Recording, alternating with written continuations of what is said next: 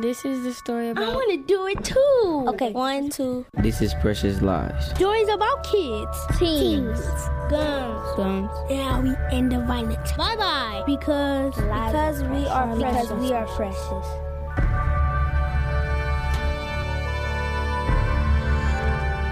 This is Precious Lives.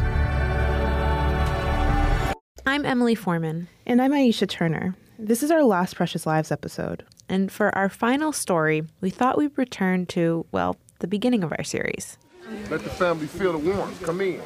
The day after Layla's death, a crowd of neighbors, pastors, reporters, encircled Amanda Legler, a family friend. Layla called her Auntie, or TT for short. Amanda's clutching a poster-sized photo of Layla. Layla left us too soon. We need to find justice for her. Someone knows something and they need to come forward. Please, if you know anything, you need to speak up for Layla. She's too young. She just turned 5. 2 years ago, I interviewed Amanda Legler and Ashley Fogel in Amanda's childhood living room. Ashley grew up across the street, where her parents still live, where her daughter, 5-year-old Layla Peterson, was shot and killed. What drove you to shoot up Layla's house? Like, where did that anger come from? What made you so mad that you had to just go shoot somebody's house up? Are you proud that you took a 5-year-old from us? It eats us all alive in the family. Like, we're clueless. I don't think any of us can fully grieve until we know those answers. Homicide Detective Kathy Spano worked to help Layla's family find answers to their questions. I go to a homicide scene and I pray. I can't help that victim anymore, but I can help their families and I can help the community by doing the work that we do. A complicated chain of events led up to Layla's death. A lot of families affected by gun violence are defined by the before and after. Layla's family is just one example. Ashley Fogel and Amanda Legler have been friends since before they can remember. And over the past 2 years, that bond has intensified. So how are you two doing? The best we know how, I guess, is the best response for that. Yeah, moving at a snail's pace, piecing things together. Milwaukee has come to know Ashley's daughter, Amanda's goddaughter, Layla, as the 5-year-old girl who was shot and killed while sitting on her grandfather's lap. I was afraid that we would be afraid to be back at home. 9-year-old Destiny, Layla's older sister, was in her grandparents' house during the shooting. Destiny still sleeps in the bedroom she shared with Layla there. She still goes to the same bedroom that, her and her sister shared. Granted that it's, transformed. They remodeled it for her. She has her own little bed, no trundle, and she loves it. It's cool, nice for sleepovers. But, it's still Destiny and Layla's room. It's still their room. So many reminders of Layla and her presence are in the house that they're not willing to leave the house because that's the last piece of Layla now that they get to hold on to. Have you made new memories together as a family in that house? Definitely. There's a really big one that I love about our family. We do ghost dinners. Ghost dinners? Yes, it's a Native American tradition. I don't know if that's the correct title for it, but that's what our family calls it. Ghost dinners or ghost suppers. It's a ceremonial meal to honor the deceased. For Layla, they played drums by the fire, burned a bundle of sage to cleanse the room. You could see where the smoke was going, and everything was closed in, but you can see where the smoke was going. Of course, you don't ever think something bad is going to happen to you twice, but it doesn't hurt to, have that comfort. On November 6th, 2014, Detective Rosemarie Galendo gets a call at home. A little girl has been shot. Rose is assigned to the case. Many, many hours of manpower were put in the beginning to try to develop leads right away. The first 48 hours of an investigation are the most critical. Detectives need to interview witnesses. They need to take pictures and video of the scene, gather casings and bullets. They took the casings immediately from the scene to be put into our NIBIN entry. NIBIN stands for the National Integrated Ballistic Information Network. It's basically a database for bullets. Like our fingerprints are all different. Casings, when they're fired, each individual gun has its own markings. So those casings can be entered into a system where they can be compared to other casings that have been, into the system, and to see if they're a match of any other homicides or shootings. A few of the casings from Layla's shootings match other shootings. They can also tell 2 guns were used that night. Investigators tell Ashley and Amanda about the match, that the guns were used in other shootings. Amanda instantly thinks of baby Bill Tao, a 13-month-old that had just been shot and killed. And I remember one of my initial reactions was, oh my God, I hope these two weren't connected. But then again, you find out, no, they weren't connected at all. There's just that much reckless violence going on throughout the city. A few weeks into the investigation, Rose realizes they're onto something. At the end of November, the ballistics database finds a key match. One of the guns from Layla's house matches a casing from a shooting over the summer. The case file says Antonio Barbour fired the gun. Antonio Barbour. That name is familiar to Rose. Earlier, she'd looked into all 911 calls made on November 6th, the day Layla was killed. Antonio Barbour came up twice. One call stood out because it looked a lot like the Layla Peterson shooting. That one looked like it was specifically targeted, and there was children in the house. It was a very similar situation, and it was on the same day. Someone fired a gun into Taiwan Gilchrist's home off of Meineke Avenue. Taiwan Gilchrist and Antonio Barbour are brothers. In another call, a woman reported that her boyfriend's car had been shot up. She thought it might be the result of a feud between her brother, Devontae Forbes, and a man named Antonio Barbour. Then we were able to link Devontae Forbes to Antonio Barbour. The woman also told police that Devontae recently stole a gun from Barbour. He'd shown it to her. It had a green camouflage design. Pretty distinctive. So investigators do what we all do when we want more information about someone. They do a Facebook search. They find recent pictures of Devontae Forbes brandishing a green camo gun. So that was our first real break, was Devontae Forbes. Police arrest Forbes, not in connection to Layla Peterson, but because he has a felony charge on his record that prevents him from having a gun. By the start of the new year, detectives now know that Antonio Barbour once owned a green camouflage gun. They know Devontae Forbes stole that gun from him, and they know that gun was used to shoot up Layla's house. They still need to figure out who fired it. When a child is shot, it gets a lot of attention. The family's lives become public.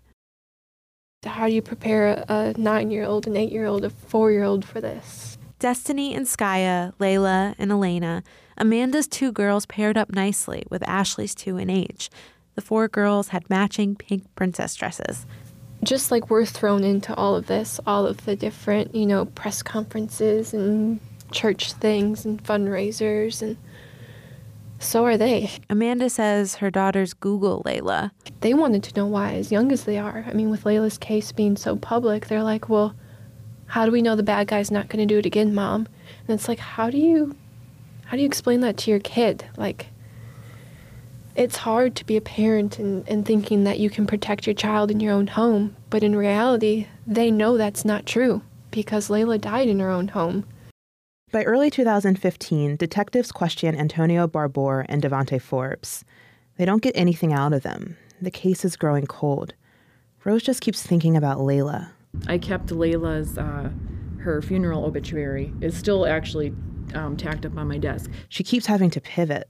It's very hard to work on a case as intricate and detailed as this when you're still taking new cases, pretty much almost every day. It was very helpful once Kathy and Eric started helping work on the case. I'm Detective Eric Villarreal. I'm a detective with the Milwaukee Police Cold Case Unit. I'm Kathy Spano, detective with the Cold Case Unit at MPD. Cold case investigators come on board at the end of January. They help Rose to sort through all the loose ends. It was very messy in the beginning to try to separate all of this. Although we had this lead with the guns between Antonio Barbour and Devontae Forbes, we all know how quickly guns get passed around. They get sold, they get tossed, they get given to whoever, will give them $100 for it. With guns moving around so quickly, they're wondering if they're on the right track. Then, they find out the second gun is linked to a shooting from October 2014. A man named Carl Barrett was identified as the shooter. Barrett's name came up during an early part of the investigation as an associate of Devontae Forbes. Detectives now have another name for their list. January 2015, February 2015, March 2015. Layla's family still doesn't have a clue who did it or why. The investigation keeps up in the spring. Detectives know the house was targeted. Witness statements and bullet patterns prove that. Eric tried to figure out why. I think Eric went to every house in probably a 2-block radius and investigated as much as he could every house. What problems were at this house? Were the police called at this house? What arrests were made at this house? Was there drug dealing at this house? Who's in trouble here at any of these houses? That took a lot of time. Still no answers. I keep thinking about Devontae Forbes, the man who stole the green camo gun. In May, Kathy recognizes a name in police custody, Antoine Buchanan. He's been brought in on a domestic violence charge. Kathy talked to him once before. Actually, Antoine Buchanan I liked him right away. The minute I interviewed him, I believed him. And that doesn't always happen. You usually interview somebody, you know right away that they're yanking your chain, or you know that the information they're giving you, it just isn't going to be enough. Antoine Buchanan is a father figure to Devontae Forbes. Buchanan told police that Forbes had come to him, crying, being upset because he thinks that his gun may have killed this little girl. It was good information, but didn't lead to anything substantial. Plus, she'd started to doubt him. Buchanan also told her that Devontae Forbes was involved in shooting up another house the day Layla was killed.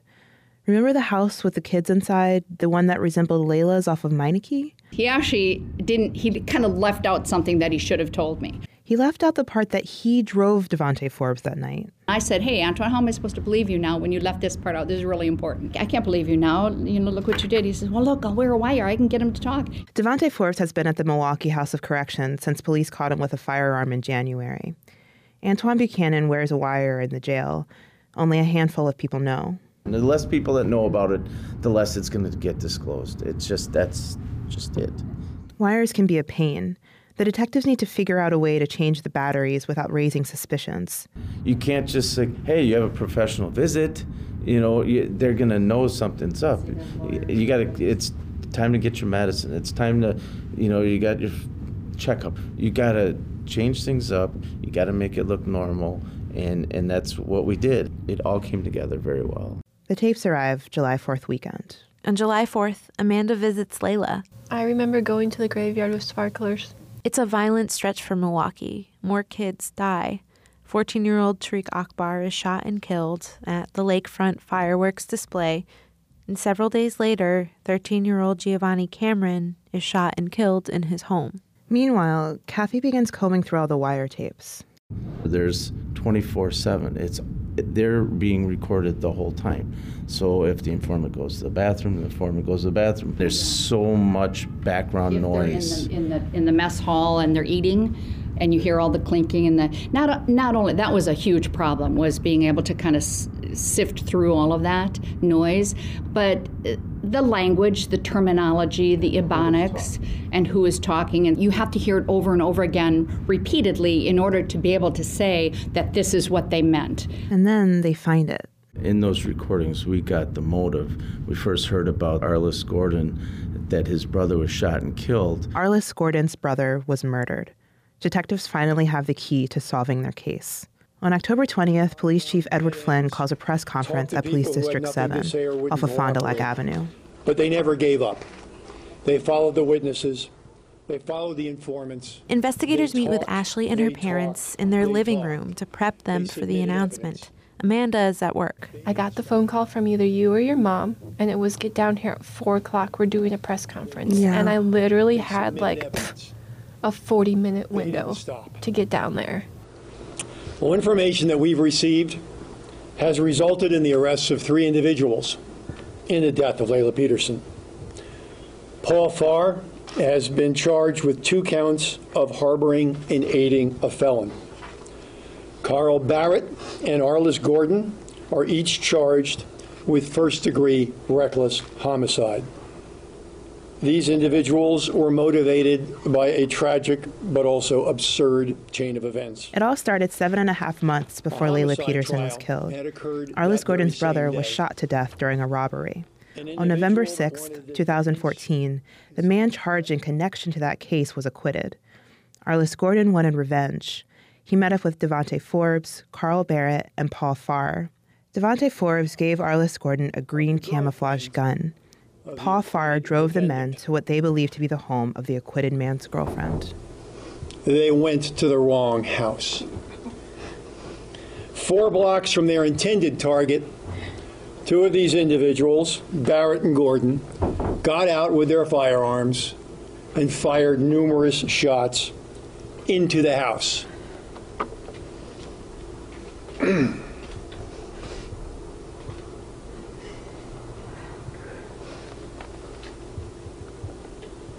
resulting in the death of the little girl. Now, Police Chief Flynn pulls a button with Layla's photo on it out of his breast pocket. I've been carrying something around with me for a year, and it's Layla. And I'd like to think we could put her to rest now. So we were all expecting something to happen right away, like, okay, this is it. Like, we're finally getting our break. We're finally getting our answers. And then we went to court, I believe, in December. Ashley and Amanda both take off work to attend pretrial hearings. You don't want to miss a court date because you don't know how else you're going to be informed if you're not there to hear it yourself. You want to hear it yourself. But at the same time, I felt like we wasted so many hours down there. I know the courthouse by the back of my hand now. Yeah. Finally, the trial is scheduled for September of 2016, almost a year after the press conference at Police District 7, almost 2 years after Layla was murdered. Maybe in the past few years, when you think about some kind of significant memories of your two families spending time together, what comes to mind?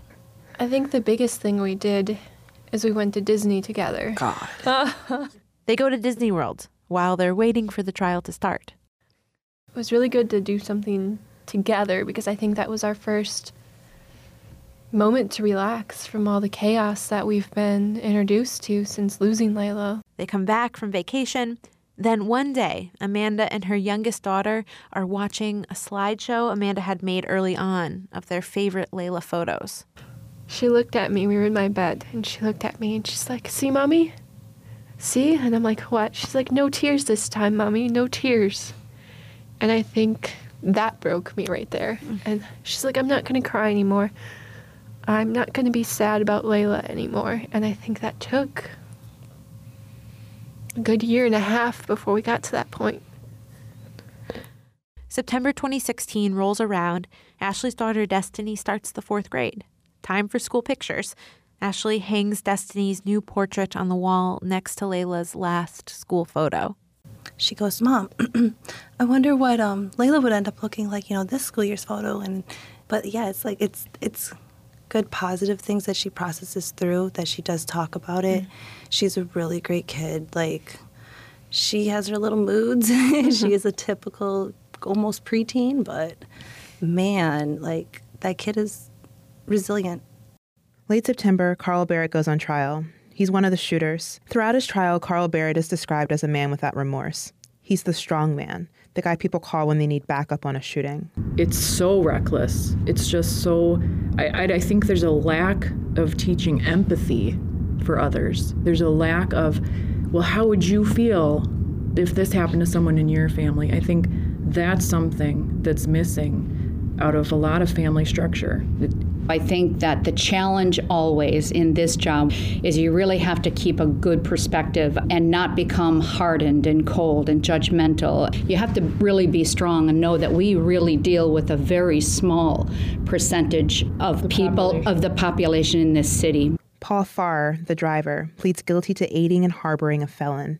He gets reduced jail time in exchange for testifying against Barrett. Devontae Forbes also testifies. He provided one of the guns. He's the one caught on the wire. Because he later cooperates, he's never charged in connection to Layla's case. Arliss Gordon, the guy that lost a brother, the guy that started this whole thing, he pleads guilty to second-degree reckless homicide. You're in disbelief the entire time. You don't know who to believe, and you don't actually take it in until you actually have to sit there and you relive it all, step for step. All the pictures, all the testimonies, all the confessions. And it bombards you all at once. And I know she lost it. I lost it. Almost everyone is related. The defendants, the witnesses, other shooting victims. The detectives have to draw out a social map to keep track of it all. For example, Carl Barrett and Paul Farr's parents used to date. Paul Farr and Devontae Forbes are cousins. Arliss Gordon and Paul Farr went to middle school together. They played ball together, so they were, good buddies, And that made it extremely difficult because no one wanted to talk on each other. They've got that loyalty to each other. I guess that's understandable. Loyalty, not to go to jail. Yeah. I mean, right, it's not they just don't want to go to jail, and I don't blame them. But that's part of the frustration I think that we deal with is not getting the cooperation from people that need to just do the right thing. On September 29th, 2016, a jury finds Carl Barrett guilty of first-degree reckless homicide. Barrett maintains his innocence at his sentencing. I know you might think that I'm guilty because of the verdict, and I don't agree with it, but at the end of the day, I'm guilty, and I'm sorry for the loss. That's all. Thank you, sir. He gets 65 years. Anything else? No, Judge. December 8th, 2016, Amanda and Ashley make their last trip to court for Arliss Gordon's sentencing hearing. Okay, and the defendant's here for sentencing on count 1, a second-degree reckless homicide as a party to a crime, use of a dangerous weapon. The bullet that struck Layla had been traced to the gun that Gordon fired. Today, he gets his sentence. This guy let his anger and his hurt and his rage lead up to taking Layla's life. Amanda makes a statement, followed by Layla's father. Then Arliss Gordon addresses the court. First and foremost, I would like to give my condolences to the family and the friends of Layla Peterson, not only because of the tragic incident, but because I too know the feeling of losing a loved one close to me. So it's like, you know our pain. You don't know our exact pain, but you know the pain of losing someone, and yet you put that onto another family. And I think that's the question that we will always have, why? He gets 30 years. His family members filter out of the courtroom. Layla's family stays seated. None of us feel safe. We'll get everybody out safely. They don't feel safe. They wait for officers to escort them to their cars after Gordon's family leaves. Because last time a case concerning Arliss Gordon closed, when no one was convicted in his brother's murder, there was a gunfight in the parking lot. Now Ashley and Amanda have answers to the questions they posed 2 years ago. They know who did it and why. Are these really the answers we were looking for? The answers only led to more questions. Why is this city using guns thinking triggers are stress balls? There's always going to be an extra why. Like, even though you can tell me the answer of why, there's still another but why. I think no matter what answers or responses we get, it's not going to be good enough. Layla is still gone. Now that the series is over, what have we learned? We've learned that the men in the car, Paul Farr, Devontae Forbes, Carl Barrett, Arliss Gordon, the detectives, Rose, Kathy, Eric, Layla's family, Ashley, Amanda, Destiny, Skaya, Elena, they're forever connected. But sometimes the connection isn't so obvious. For example, the pastor who comforted Layla's family was also there for Zalea Jenkins' family. The woman that helped prepare Zalea's funeral also helped bury Jahara Kennedy and Ricky Washington. Once you start to see the connections, you realize that you're a part of it. Precious Lives is Milwaukee's story. It's our story.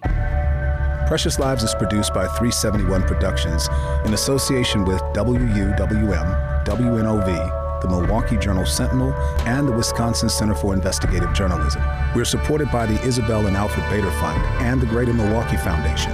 Music by Kiran V.